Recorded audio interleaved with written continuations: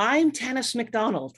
Welcome to Watershed Writers Podcast. For this episode, we sit down with Tuscarora writer, performer, and publisher, Janet Rogers. She's come home to Six Nations of the Grand River after decades away. As the national truth and reconciliation conversation continues, we listen as Janet speaks of writing as a response to the work of her forebears. She reads from her new book, Ego of a Nation, about personal and political power. And Janet also talks about how she brings joy to engage readers, saying, and I quote, "Reconciliation is not something you read about, it's something you do." We're glad to have you join us. This podcast series is for readers and for writers, for people interested in how writing works and why it's vital to where and how we live. We record in the Grand River Watershed region, the traditional territories of the neutral Anishinaabe and Haudenosaunee peoples. We feature interviews with local novelists, poets, playwrights, and essayists, and offer a showcase for a community of nationally known writers, as well as writers who are just getting started. What are we connected by? You can find more about future podcast episodes on our website, watershedwriters.ca, on our Apple, Google, and Spotify podcast channels. You can also follow us on Instagram, Facebook, and Twitter. On Watershed Writers, we are sharing our anticipation, excitement, and curiosity. We are listening local, talking global with you, our audience. On this program, we listen locally and think globally. And this series would not be complete without a chance to listen to and think with an Indigenous writer who makes Six Nations home. On this episode of Watershed Writers, my guest is the multi-talented Janet Marie Rogers. Janet is a Tuscarora writer, performer, and publisher who grew up at Six Nations of the Grand River. She has lived all over Canada and the United States and has, in the last 18 months, returned home to Six Nations. I first saw Janet perform a long time ago. In fact, about 20 years ago, when Janet and I were both living on the West Coast in Victoria, British Columbia. I saw Janet when she performed as part of the James Bay Inn reading series. We'll talk a little bit about those early years in Janet's career and about how she's crisscrossed the country as a writer in residence. She was the Poet Laureate in Victoria from 2012 to 2014. She was the Eastern Comma Writer in Residence at North House by the Rare Charitable Reserve near Cambridge in 2017. And she is currently the Writer in Residence at Hamilton's McMaster University. Now, Janet is also a much sought after speaker. And in 2017, she visited my course on the creative process, where she showed a number of her stunning videos that she's made with Two Row Media. She also spoke eloquently about working with Tsleil-Waututh Chief Dan George's famous 1967 speech, Lament for Confederation. Janet engaged us all in a discussion of writing as a response to the work of your forebears, and asked readers to consider an Indigenous perspective on the 150th anniversary of Confederation. She demonstrated by reading her response, and I'm going to quote two of my favorite lines from that piece. "Ah, Canada, do not slip me the tongue and call it a French kiss." And also, reconciliation is not something that you read about, it's something you do. So those two lines should indicate to you that Janet does not think that reading is a passive experience. And in addition, she has shown her commitment to the Indigenous literary community by starting a publishing house called Ogisto Publishing. The press is named for a poem written by another Haudenosaunee woman writer from Six Nations of the Grand River, Pauline Johnson. Janet Rogers is the author of 7 books, including Totem Poles and Railroads, Red, Erotic, and her latest book titled Ego of a Nation, which she wrote when she was writer in residence at the University of Alberta in 2019. Now, I've read Ego of a Nation, and I recommend it highly. especially if you're looking for a book to celebrate April as Global Poetry Month. But you don't need to take my word for it. Here's Griffin Poetry Prize winner Liz Howard on what she thinks about Janet's Ego of a Nation. And I quote, "From within a time of fear, racism, and misunderstanding, Janet Rogers offers us an invitation to the intimate and ancestral depths of a mind expertly attuned to song. This is a voice that speaks to us all as treaty people, without a doubt, among the most direct, unrelenting, and important poetic offerings of our time." That's Liz Howard.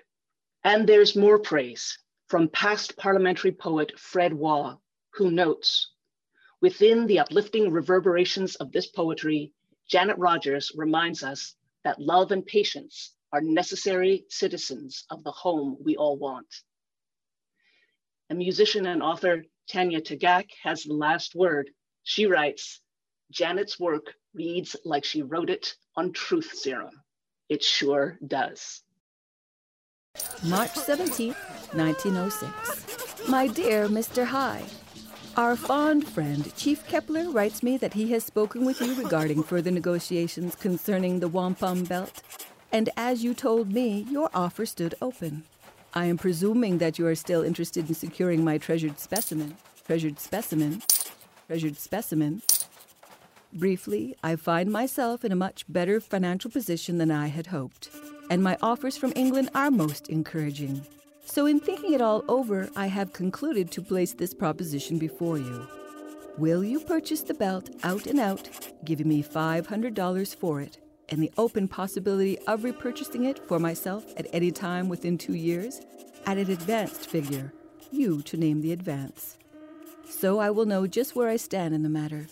You will quite appreciate the fact, I know, that I do not want to let the belt go completely from my possession at a figure I do not think its full historical value, and I want the opportunity of regaining it again after I get well established in England. Will you agree to this proposition? I would like to hear from you at the very earliest date. The foregoing address will find me, and as I am going to Johnstown, New York to give a recital there early in April, I will take the belt across the line and express it to you from there, should you care to fall in with my suggestion. As I am arranging to sail within less than a month's time, I would like to hear from you, if convenient. With my most kindly remembrance of our pleasant talk and meeting, I am yours faithfully, E. Pauline Johnson. Welcome, Janet Rogers, to Watershed Writers. Well, thank you for having me. Appreciate it very much. Well, you are most welcome to be here. And I am excited to have you because, I think I first saw you perform 20 years ago in Victoria at the James Bay Inn, right? The James Bay Reading Series.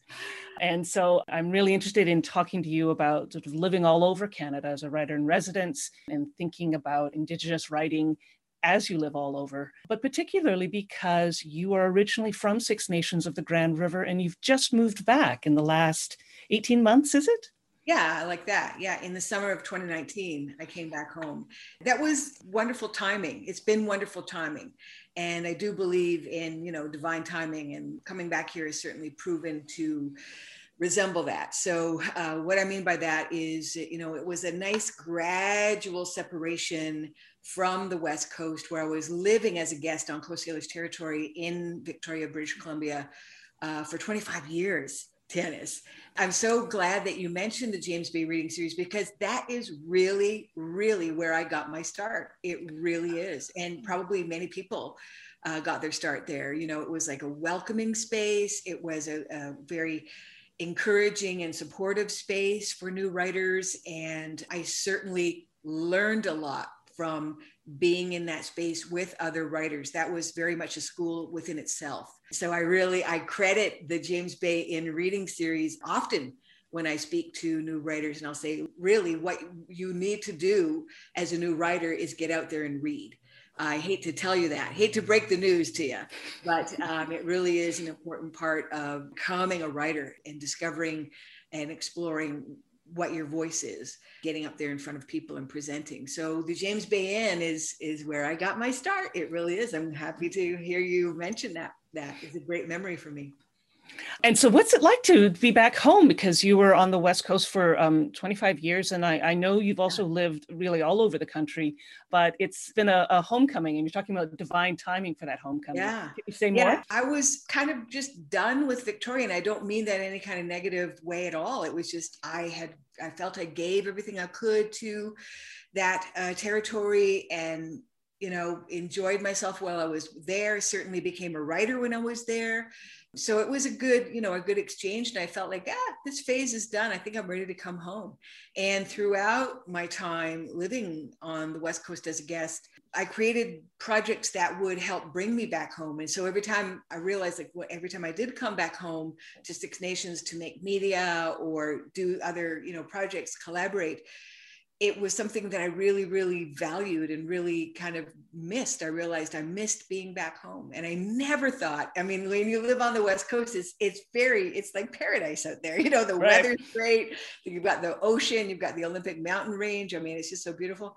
I never thought I'd be coming back home, but there is nothing like being home. And then of course, now it's a different experience because I really am, like everybody else, grounded in my home territory, but that's where the gardening comes in. And I'm starting some things indoors right now, and it's all very exciting. It's a wonderful part about being home for sure. That's great. Now, I know you've just mentioned coming back home to make media, and I want to talk a little bit about you as a kind of multimedia writer and performer. And I know I've seen, and our listeners can see, a variety of videos that you've made of your poems over the last 10 years. And I know that's not a new medium to you, that you've been working with Jackson Two Bears at Two Row Media for quite some time. I'd be interested in hearing about your style and your intentions for those videos. Have they changed over the last decade? And what is it about giving a poem a visual medium that changes from, say, making it a spoken word piece?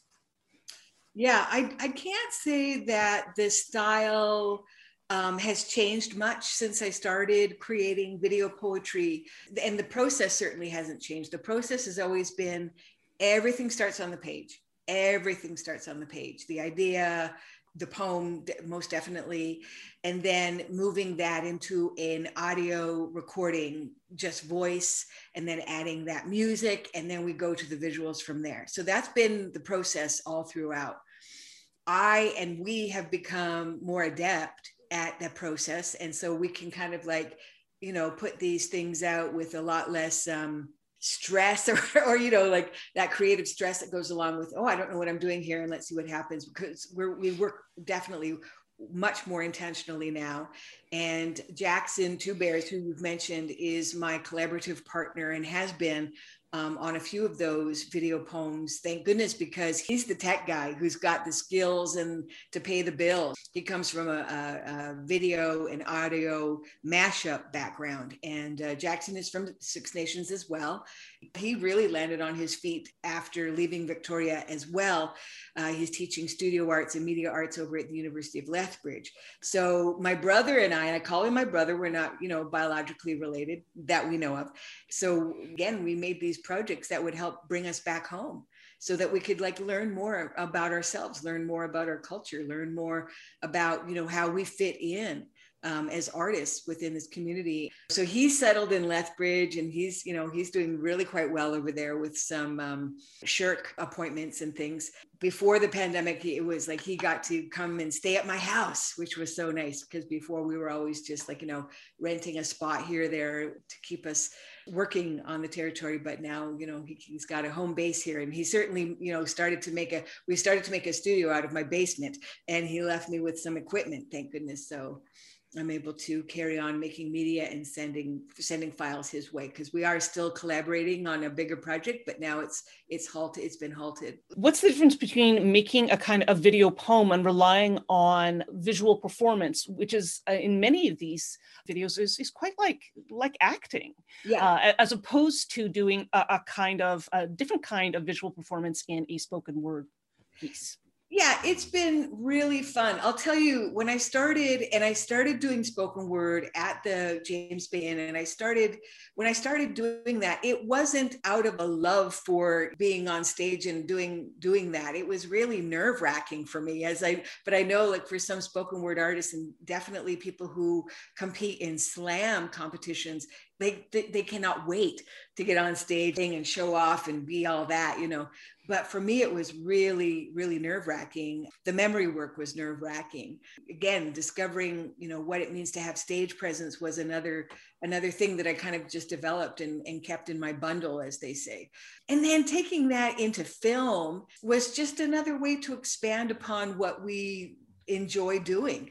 Performance art is something that I really have a deep love for. And again, I'm still, you know, discovering what that is. And then marrying it with the poetry was just, you know, my way of doubling down on my joy. And, you know, so it was just a way to, you know, have fun on top of having fun. Putting it to film creates a different audience where that work lives. And so that was a joy. And I have to say, you know, I'm really, really feel very fortunate that places like the Imaginative Film and Media Festival has embraced the audio work and has embraced the video poetry work. They've programmed those things into their festivals a few times now, and it's not being seen as separate. You know, we're not being siloed into these, you know, different genres. Everything is kind of living together now, and it's really quite a big joy. Oh, that's great. And I love that doubling down on your joy.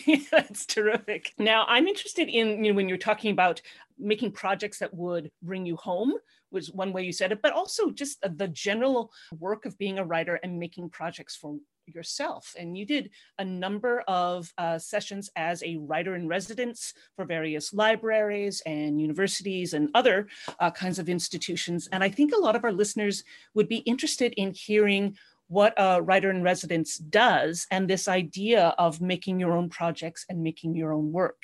Can you speak to some of the residencies that you had and the kind of work that you embarked on, which might have been kind of site specific, having to do with being in a particular place, or a project that you wanted to embark on just because you wanted to?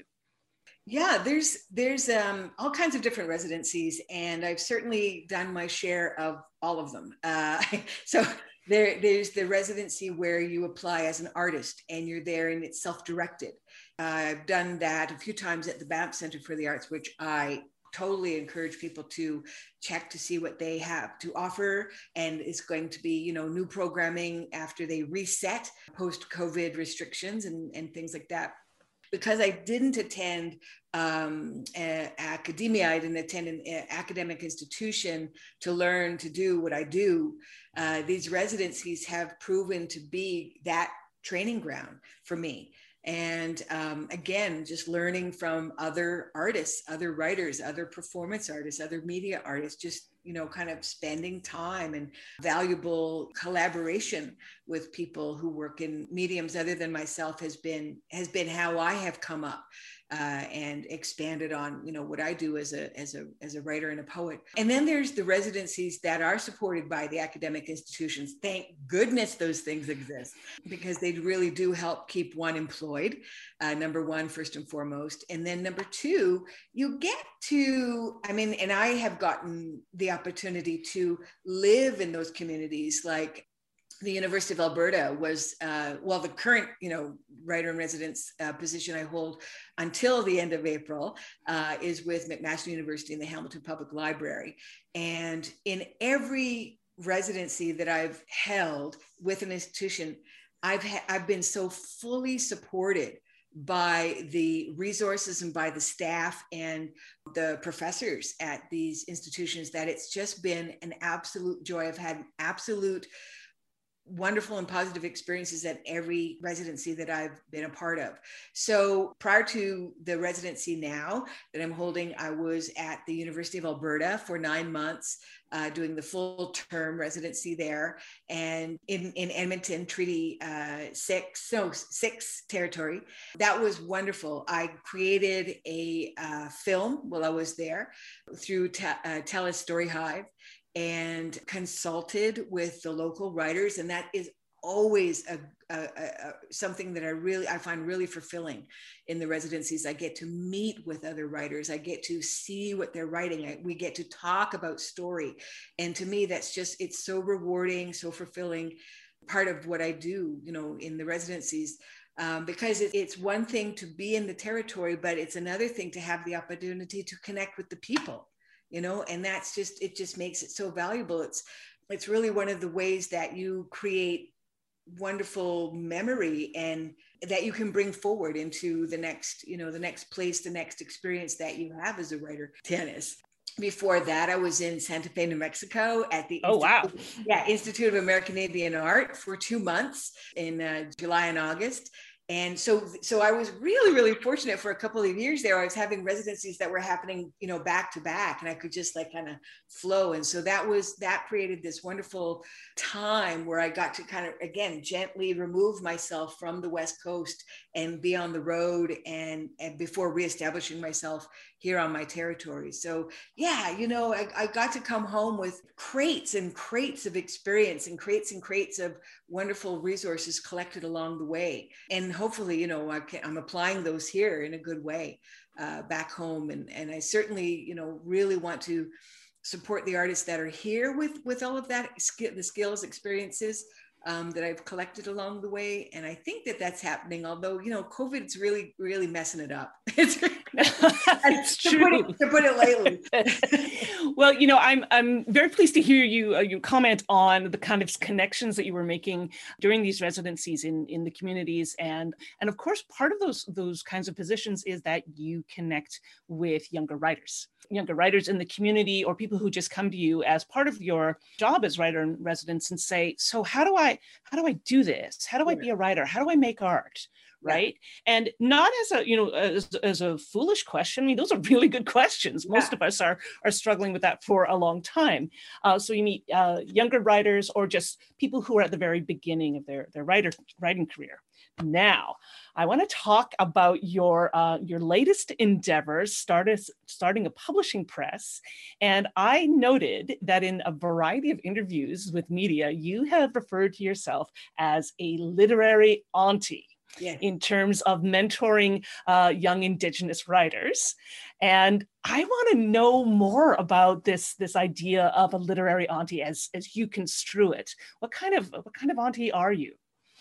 It's just, the work that I have been doing as a writer in residence. I'm here to hear from local authors and coming back home and having the opportunity to learn who's out there in terms of a writing community in the Hamilton area, in the Six Nations area, in the surrounding area, including Kitchener and Waterloo and places like that, Dundas, certainly. I get the backstage look or inside view of who's out there and what they're working on. And I have to say that in that capacity, I'm just so excited to learn about who's out there and what they're working on.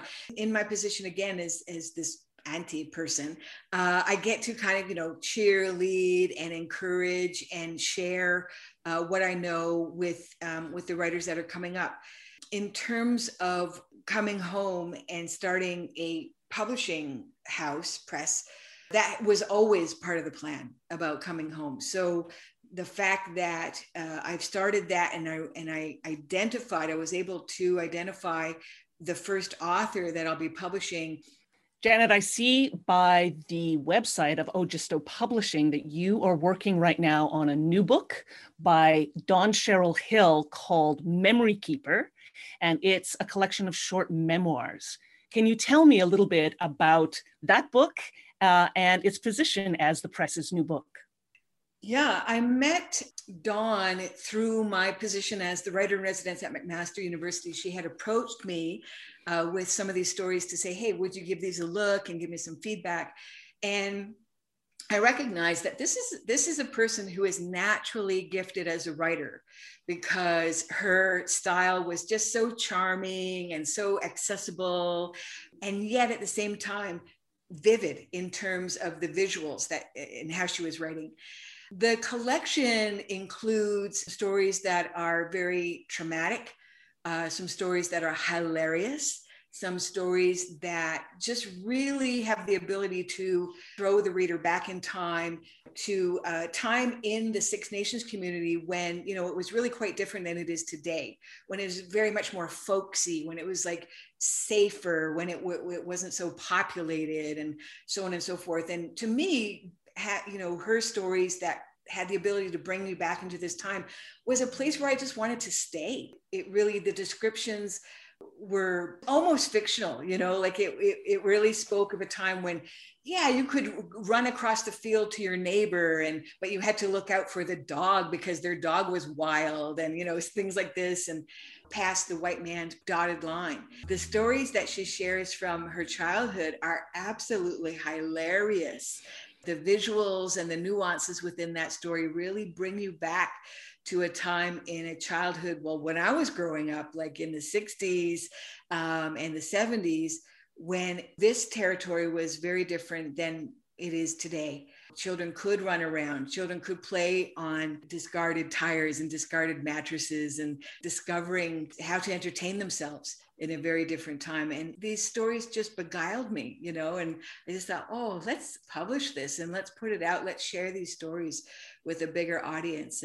But at the same time, she was writing these stories because she herself was looking for a way to process her relationship with her mother, who was a residential school survivor, having been accosted, stolen away from her own family to attend the Mush Hole, otherwise known as the Mohawk Institute. And then discovering as an adult child within her family that she couldn't even ask her mother about that part of her history and her reality, because her mother had, you know, began to disassociate when that topic came up. And so I thought, you know what, people need to know this. This is intergenerational experience from a residential school survivor that maybe a lot of people don't know about. How far those ripples go from that horrific experience. And so I thought it was dealt with in a good and a healthy way. And the fact that Dawn Cheryl Hill is a full-time working social worker, and that she, you know, she's very good at what she does, that we decided to include some of the worksheets that can help people process the horror and the trauma that are written into the stories that she shares in this collection. And I thought, yes, let's offer that to the readers. Let's not just leave them with that horror and that trauma, but let's give them some proactive ways to process those stories as well. I think that's a great idea. I think that's something that would very much benefit the readers of Memory Keeper. I often have beginning readers ask me, not only do they, how do I read this book, but how do I recover from reading this book? Right. And yeah, sounds like a great inclusion. Yes, absolutely. Yeah. And again, it's something that, you know, part of what she does in her life now that she can offer back to the readers. So yeah, I think, you know, hopefully as a publisher, I'm thinking ways, you know, to help the book stand out as well, so that, you know, to give her stories the best opportunity to find the widest possible audience around. So, you know, offering that kind of is a different thing. I haven't seen that with other residential school memoir stories. So great. But we're still going to offer the physical paper book, and then, you know, add on from there. Now, I wanted to hear the title of Memory Keeper, and I also note that we haven't said the name of your press yet. Oh, Ogisto Publishing. Actually, Ogisto is the title of a story written by E. Pauline Johnson, who's my girl from Six Nations. And, you know, she was, the height of her poetry career was late 1800s, early 1900s. Born right here on Six Nations, and her family home where she was born still stands as Chiefs Wood House in Chiefs Wood Park. And so that's just 2 kilometers away from where I currently live on Six Nations. And, you know, I wave hello to Pauline every time I drive by her place, driving down Chiefs Wood Road. Yeah, she put in Mohawk poetry on the map way back in the day. This particular poem or story from Pauline called Ogisto, which actually translates to white star or bright, shiny star in the Mohawk language. And the story itself speaks of a female heroine who saves herself in this story, being captured by a rival tribe, but she finds a way to kill her captor and run back on his horse to her man and her brave back in her own village. I love the idea of the bright star, and it's almost like I think we're talking about the North Star, to be honest, a guiding star, a star that guides us home. So it made a lot of sense to apply that name to this publishing house, because in my mind, I always understood the protocol of coming home was to never come home empty-handed. And so, I want to come home and offer these good things that I have collected on the road and while away. And Ojisto was a way to bring myself home in a good way, to offer these good things back to community. And so that's how that name serves the publishing house, and also for a way for me to say, this is what I'm bringing back to my community. Yeah. In terms of that, we've got Memory Keeper by Dawn Cheryl Hill coming up. And also, what kinds of manuscripts are you looking for? What do you feel like you've got the fire in the belly for in terms of publishing? Well, of course, more poetry. I mean, yes. the poets, I think, need the support out there. Indigenous poets need the support out there for sure. And I know that there has been some, poets in the community, one in particular who I won't name, who's been living at the Landback Lane site, and who's been writing, a collection of pieces. My gosh, I wish that collection would come my way, and I'll have to check in with that writer to see how they feel about that. And I got excited too, because there was a group that started within community, which is basically people who are telling ghost stories from the territory. Oh, wow. Oh my goodness, I would so love to publish a collection of Six Nations ghost stories, like real encounters like that, just scare the pants off you. But again, I'll have to check back in with the people that facilitate that group to see where they're at with publishing those stories. But yeah, I really came back home to support the writers here and the storytellers here. And then over time, given the success of the publishing house, I'll expand into supporting other Indigenous writers. But that's what I'm here to do. That's the mandate. And of course, in terms of being the change that you want to see in the world, the first book out from Ojisto Publishing is your own Ego of a Nation, yes. your latest poetry book. So I've been reading you for the better part of 2 decades. And when I read Ego of a Nation, it struck me as a collection that had a strong sense of drawing the line in terms of violence and a violent history, and also writing about living well and reconnecting to Indigenous culture. Now, I would say that you've done a lot of that for 20 years, but there was something more definite in Ego of a Nation. Now, would you say that's true, or is that just my reading? Yeah, no, Tanis, I think you've really nailed it. I mean, I get exhausted by the trauma within our culture and within our experiences and our histories, just as much as anybody else does. And I remember, I always think back to an interview I did with John Trudell. He was always saying, yeah, man, look, in his way that he would say, he would say, yeah, man, we can get really, really knocked down by the political energy if you stay there for too long. Writing is a political act, and what we write about is a political act, and all of these things. But if you stay there too long, it really will deplete your energy. So let's think of ways that we can say what we need to say that is creative, because the creative energy replenishes you, so if we kind of lean more into the creative energy of how we need to say things, then we won't get burnt out, or the chances of getting burnt out are less. I think about ways to resist, and ways to resist it to me is simply getting out there, creating a beautiful presence with our own bodies and our own words and our own voices, and being vigilant in creating that presence. And in that way, we can't go overlooked. We can't be overlooked. Just saying, hey, we know we're beautiful. We know we have beautiful voices. We know that what we do is a beautiful and important thing. If it's important to us, it's going to be important to you. If you value quote unquote Canadian history, then we have definitely got to be part of that, for sure, that voice and that history. It's a philosophy, yes, but it's also a truism. It's Yes. like the way I resist is I'm visually native.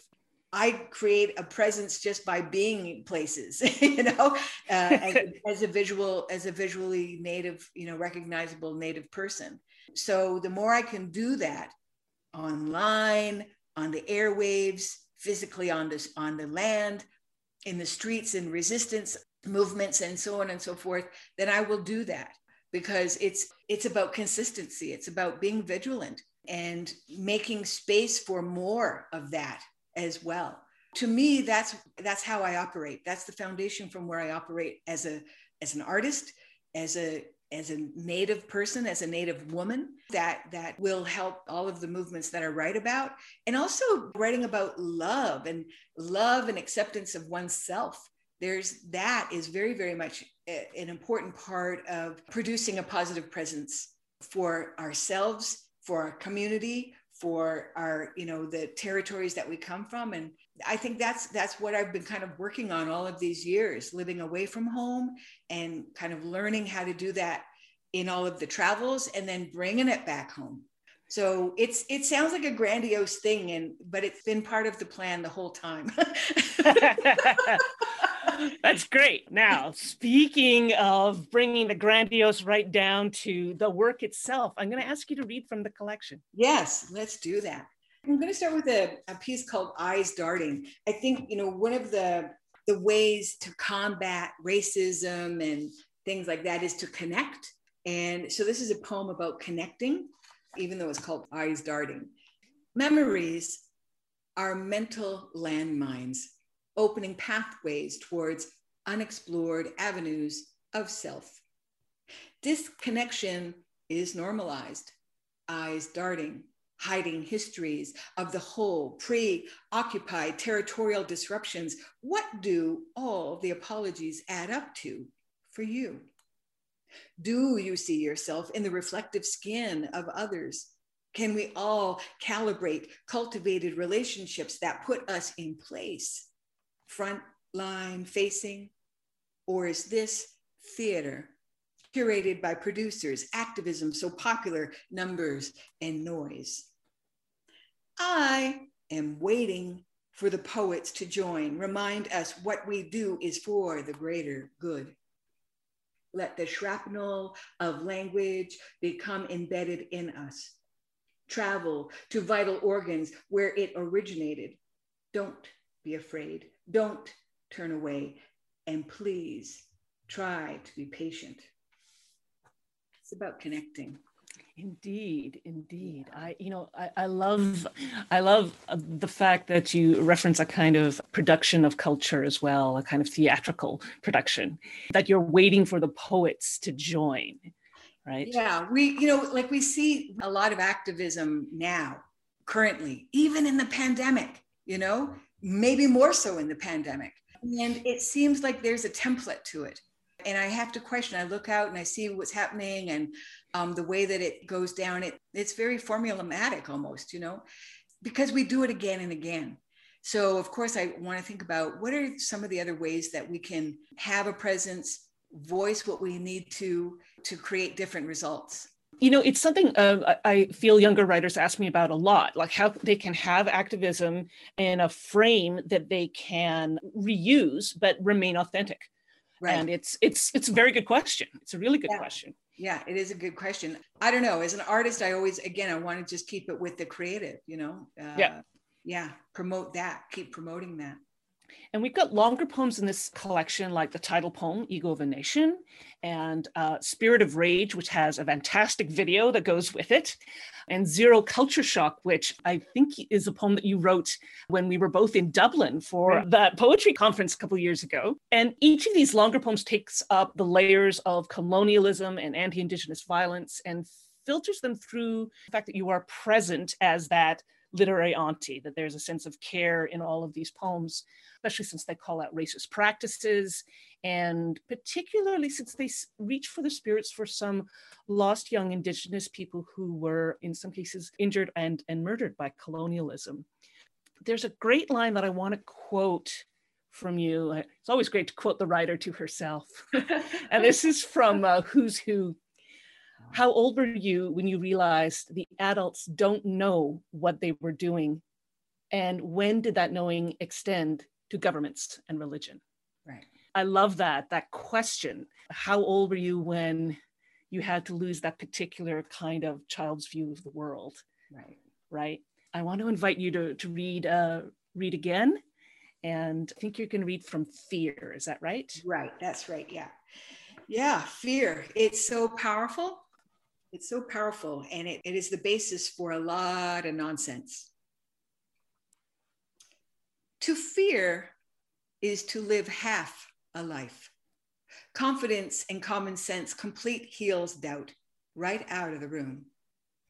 Conflicts inside us come out as noise when not confronted. Voice, both choice and blessing, gracious compliment to work the words, even if they are insufficient. Be still, I tell myself, have patience. But it is the young one inside me who never left, the one who makes me playful, gleeful. I can never forget her. She is patting her foot with impatience. I hold her in her place. I make room for those who follow as they have made a place for me, open and welcoming. I am listening to their voices say the same things in new ways. Less fear, at least fear lived differently. I love that final line, fear lived differently. Yeah. And to me, that's such a homecoming poem, right? So with the child self and the adult self and the reference to the other children as well, that it's part of coming back to home, right? Is rethinking all of oneself. Yeah. Well, I mean, if you think of fear as a motivator or anger as a motivator, it validates that energy. What we do with it then, is up to us, and how it's a choice. What you do with that energy after you experience it is really, that becomes the choice of, how you shape yourself and carry on, how you choose to use it is part of that. I think of fear as being the basis of white supremacy, because white supremacy is being sold to us as pride, cultural pride, but it has nothing to do with pride. It has everything to do with fear. And I just really kind of want to promote that distinction, to say I call bullshit on what they're trying to prop those movements up with. And it certainly has nothing to do with pride. It has everything to do with disappointment as well. Their disappointment. They've been sold a bill of goods through nationalism, which represents something that they're not able to attain. Yeah. But it's a concept and not a truism, right? Exactly. And it's supported by the patriarchy, supported by Yes. capitalism, right? What people are entitled to, right? Yeah, or feel that they're entitled to, right? And so it's true. People have been sold a bill of goods, right? You get it. And so we see, that fear and that frustration and disappointment played out in really horrible, dangerous, fatally dangerous ways. Colton Bushey, being murdered because someone thinks that they're so entitled that they have the right to do that. And then it's supported by the Canadian court system, which then brings us to the title of the book, Ego of a Nation. The ego of this nation is played out and supported through the Canadian court system. Yep. Yeah. What have you heard about the play that was done in Saskatchewan? I believe it's called Reasonable Doubt, and Yvette Nolan was in dramaturging it with two other people. Yeah, that came up, soon after the acquittal in 2017. Yes. Yeah. And I didn't hear too much more about it, other than that Colton Bushey's mother attended one of the performances, and she walked out and she left and she didn't say much. I mean, if you can imagine, and I can imagine, I'm focusing my creative voice on that instance because I can relate. My sister was murdered in 2013 in Chicago. The person who murdered her, everyone seemed to know who it was, and we know who it was, but they were never brought to justice. I'm very sorry to hear that. That's terrible. I'm just not, dipping in like a tourist into someone else's trauma and pain. Right. I'm thinking about how I relate to what that family is experiencing, and my family is experiencing it. What does one do with that? And what does one do with that time and again? Yeah, And because it doesn't go away, right? no, it doesn't go away, and it happens again, like as in the last poem I read, fear experienced differently. It's going to be the same emotion experienced in a different way. So that's been my experience. And that's how I'm processing that for myself as well. I'm looking at that injustice. What do you do with the frustration of that injustice? Well, as a poet, I can use my superpowers as a poet and tell you all about it, you know? Yeah. Yeah. Well, and put something out in the world that speaks to that reality in this time. Because as you know, as poets, that's always what I think that we do as poets and artists is we create these markers in time so that when future generations look back and they go, hey, you know, what were you thinking about? What were they writing about? What was the focus back then? Well, this was the focus, you know. It's like it's what we do with, you know, like with the writers from the 60s. We look back and say, hey, what were you talking about? They were talking about anti-war stuff, talking about women's liberation. Yep. They were talking about the pill, talking about sexual liberation, all of that stuff. So that's what I want to know. And that's what I think is valuable for me to put out into the world now. Yeah, indeed. Yes. Now, speaking of what you're putting out into the world now, you know, in some ways, it's a strange thing to ask of someone who just moved home, just started a press, and just wrote a book. But of course, I have to ask, as an interviewer, I have to ask you what else you're working on now. Also, I know you're someone who works on dozens of projects at once. Yeah, I'm interested in hearing a little bit about what you're working on now. Can you say? Yeah. Excellent. I like the way you asked that question. It's like, where do I begin? Well, I'll tell you one thing I want to talk about is, so, you know, when we first started chatting, we were talking about doubling down on joy and, you know, bringing projects in together. And so what I've done is I've brought my love and passion for radio, my love and passion for writing, and my love and passion for production work together. And so I'm currently writing a proposal to APTN for a web series about Native radio.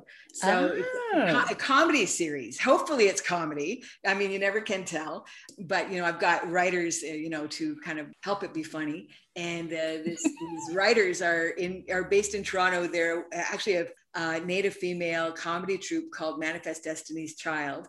And you know, so I think great. I'm on the right track there.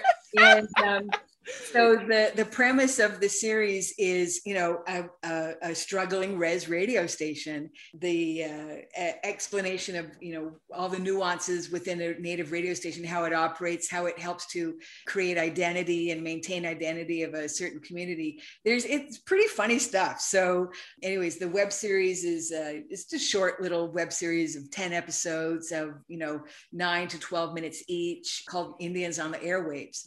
I'm just working on that now, and it's been very stressful, but I have got great support from Big Soul Production, Native owned and operated production company, well versed in how to make these proposals and do them well. So that's what I'm working on. And yeah, and if all the stars line up and everything, you know, and the sun rises and sets in just the right way, then we'll be in production for this summer. That's fantastic. And you can tell by my reaction that I love that name of that comedy troupe is so funny and so right on.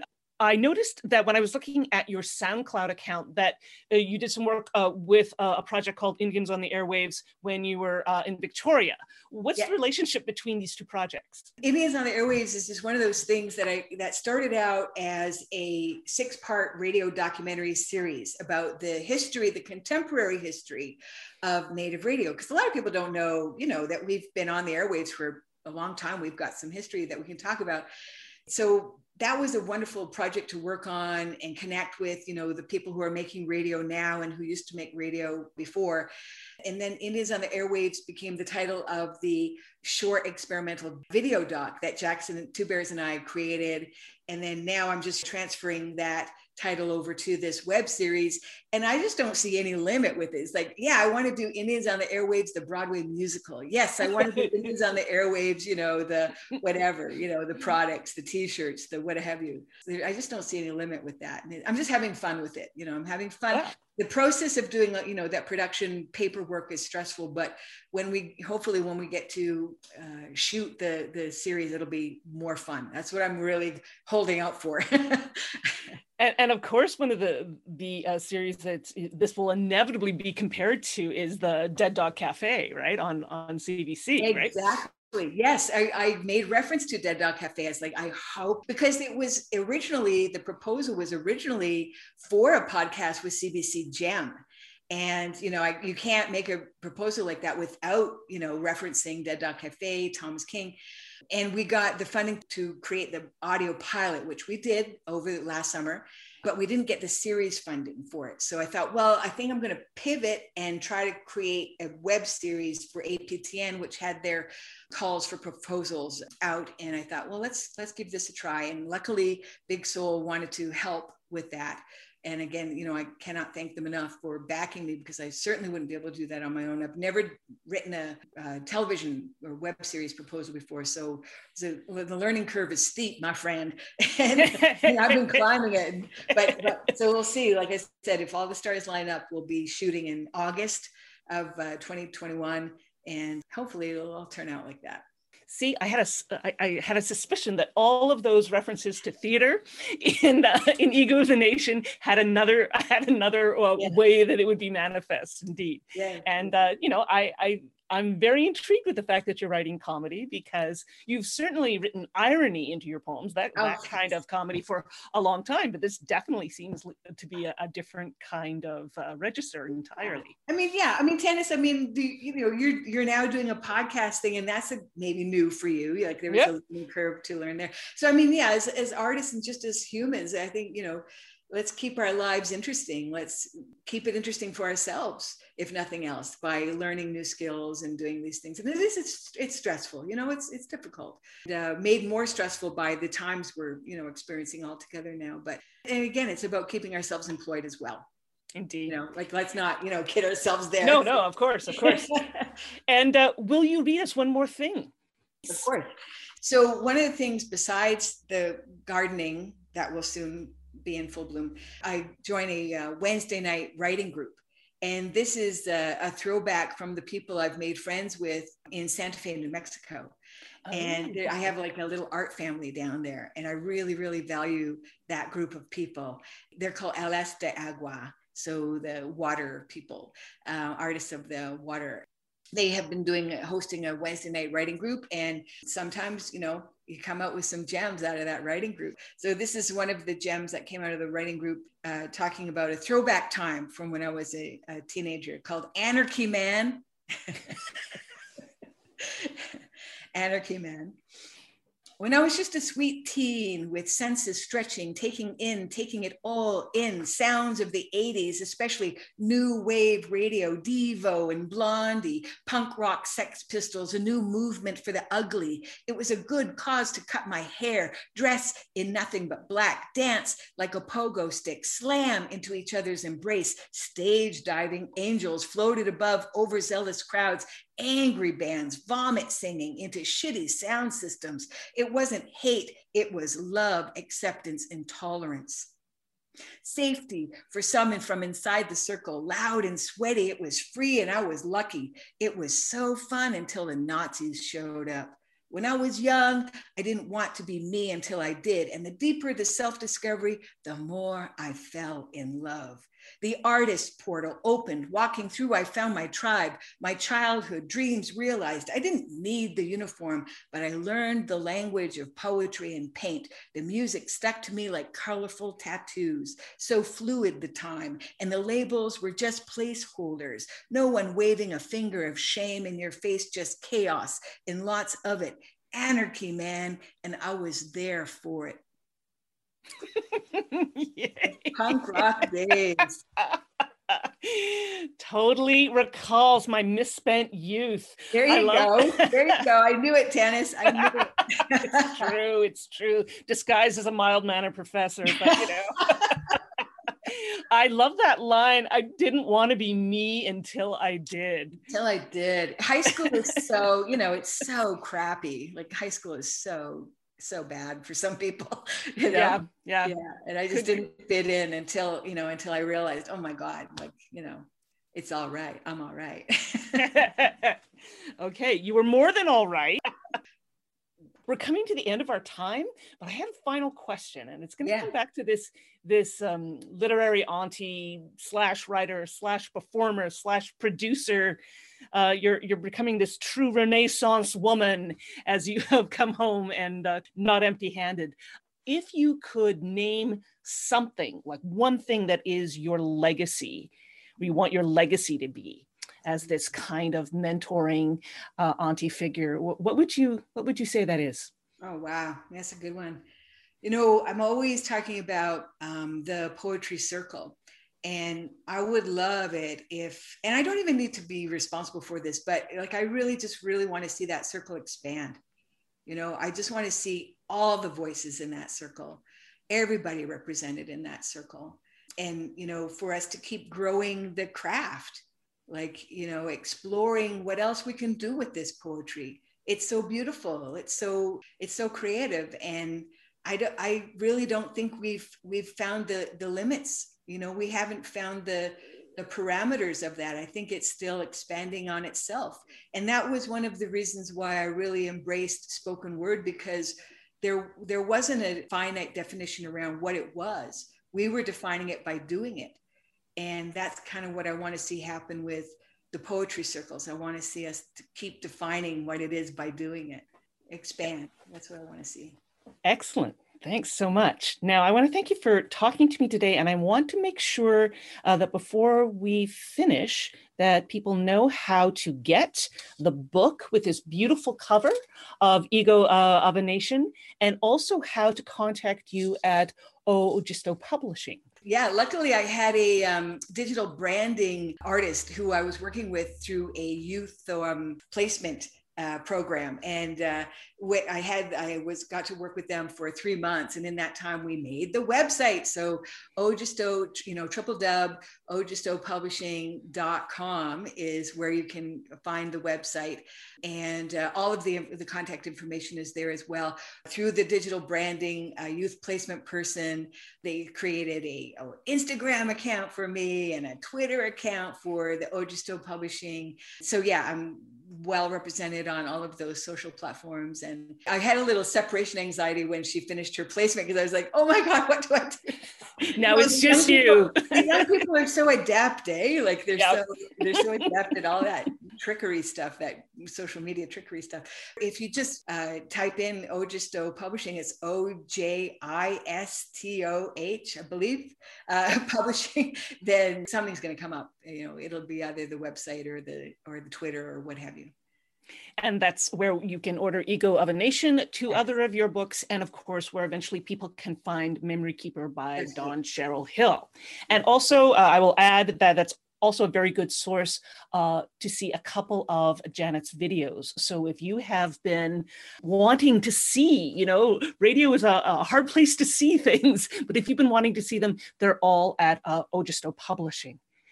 Janet Rogers, I want to thank you for being my guest today on Watershed Writers. It's been a delight to have a chance to have a long talk with you. Yeah, thank you, Tanis. Yeah, thank you so much again. Was in Nyawa. Thanks for having me. Pleasure. Thank you. Watershed Writers is produced by Francis Roberts Riley with technical production by Brendan Highmore. Our first season is hosted by CKWR 98.5 in Waterloo Region, with support from Region of Waterloo Arts Fund and in partnership with Idea Exchange and the Waterloo Public Library. Our theme music is Water by Alicia Brilla from her album Rooted. What are we connected?